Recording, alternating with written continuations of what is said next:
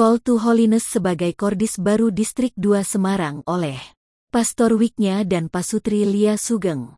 Pastor Wignya Sumarta MSF. Sesungguhnya kekudusan adalah panggilan orang beriman. Bahkan tiap orang dipanggil menuju kekudusan. Kitab Imamat 19:2 menyerukan. Kuduslah kamu, sebab Aku Tuhan Allahmu kudus. Dan Yesus sendiri bahkan menegaskan. Karena itu haruslah kamu sempurnalah sama seperti Bapamu sempurna adanya. Mat pukul 5:48. Jadi panggilan menjadi kudus adalah panggilan semua orang yang percaya kepada Kristus. Menjadi kudus bukan karena dipandang berharga di mata Tuhan, tapi karena kita ingin menyerupai Kristus yang kudus, yang ingin sempurna seperti Bapanya sempurna. Jelaslah kesimpulannya, apapun status kita, awam ataupun imam, kita semua dipanggil menjadi kudus seperti Bapa di surga.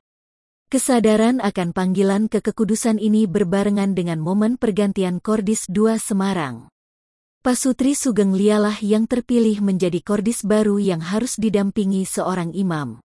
Dan imam yang terpilih itu adalah saya karena keterbatasan imam yang ada di Distrik 2 Semarang. Perasaan saya pada waktu itu kaget seperti disambar bledek.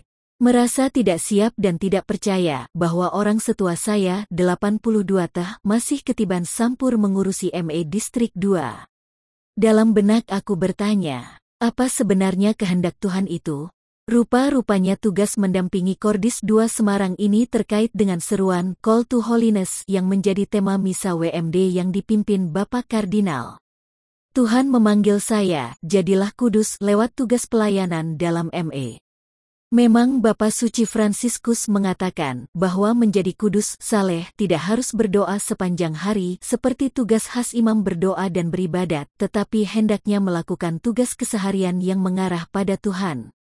Dalam perjalanan hidup saya yang sudah berusia larut senja ini, rupanya Tuhan menghendaki saya berjalan tidak selalu lewat kebun bunga yang indah, nyaman, beristirahat, tapi masih harus juga lewat semak berduri yang sulit dan gampang terluka. Semoga pengalaman hidupku saat ini bisa menjadi bagaikan pohon kurma, pada masa tua pun masih tetap berbuah. BDK. Mezem 92:13-16. Lia. Saat terpilih menjadi Kordis baru Distrik 2 Semarang, ada perasaan gentar yang bergejolak di dada ini.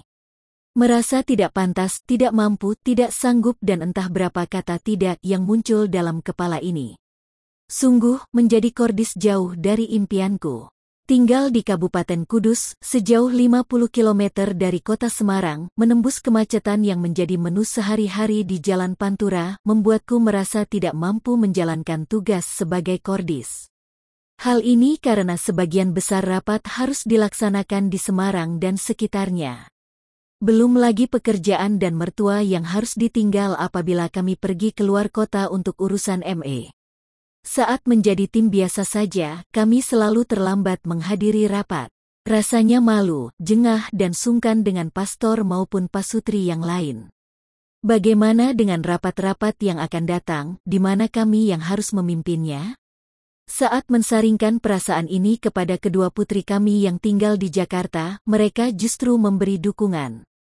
Mereka mengatakan bahwa mama papa harus melaksanakan tugas perutusan ini, pasti ada banyak cara untuk mengatasi segala kekhawatiran.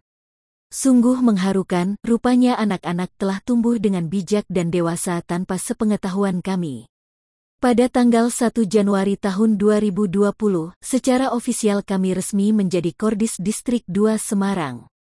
Begitu banyak tugas besar menanti, begitu banyak masalah yang dihadapi. Saat itu sempat merasa putus asa dan tidak berdaya, namun tetap melangkah sambil meminta dukungan sana-sini. Puji Tuhan segala upaya secara pasti menampakkan hasil yang menggembirakan. Penyertaan Tuhan secara luar biasa kami rasakan. Homili Bapak Kardinal Julius Darmaatmaja dalam Misa WMD di Kudus, mengutip seruan apostolik Bapak Paus Fransiskus, mengatakan bahwa setiap orang bisa menjadi suci asalkan melakukan semua tugas dan tanggung jawabnya dengan sebaik-baiknya untuk dipersembahkan kepada Tuhan.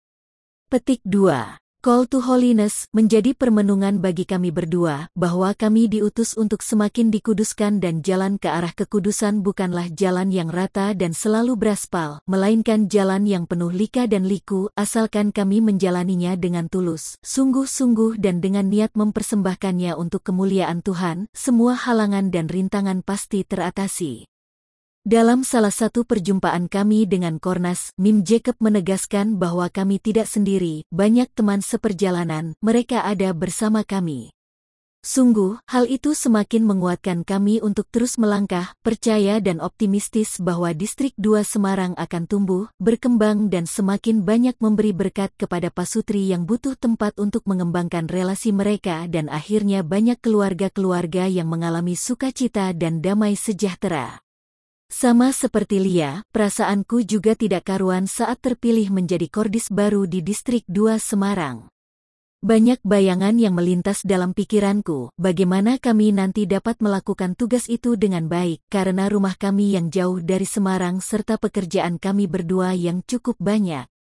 Call to Holiness dipanggil untuk menjadi kudus, aku coba merenungkannya berkaitan dalam tugas pelayanan kami. Kalau dalam perkawinan, kami sudah dipilih Tuhan dan saling melengkapi untuk menjadi kudus, kemudian kami dipanggil untuk menjadi tim ME dan sekarang ini bahkan dipanggil untuk menjadi Kordis. Tuhan begitu baik dan memberi kesempatan padaku untuk melayaninya lewat sesama, namun aku sering mau menghindar, menunda atau malah tawar-menawar, jangan sekarang Tuhan, nanti saja kalau aku sudah siap. Dari situ aku disadarkan kalau saat ini Tuhan sudah memanggil dan mengutusku, pasti Tuhan telah mempersiapkannya. Karenanya aku merasa dikuatkan untuk mengemban tugas ini. Menjalaninya dengan hati yang tulus, melakukan semua pekerjaan dengan gembira, melayani dengan semangat pasti juga akan membawa buah berkat bagi para pasutri dan keluarga yang kami layani. Semoga kami pun dapat mengemban tugas ini dengan baik sehingga Distrik 2 Semarang dapat berjalan dan berkembang dengan baik pula.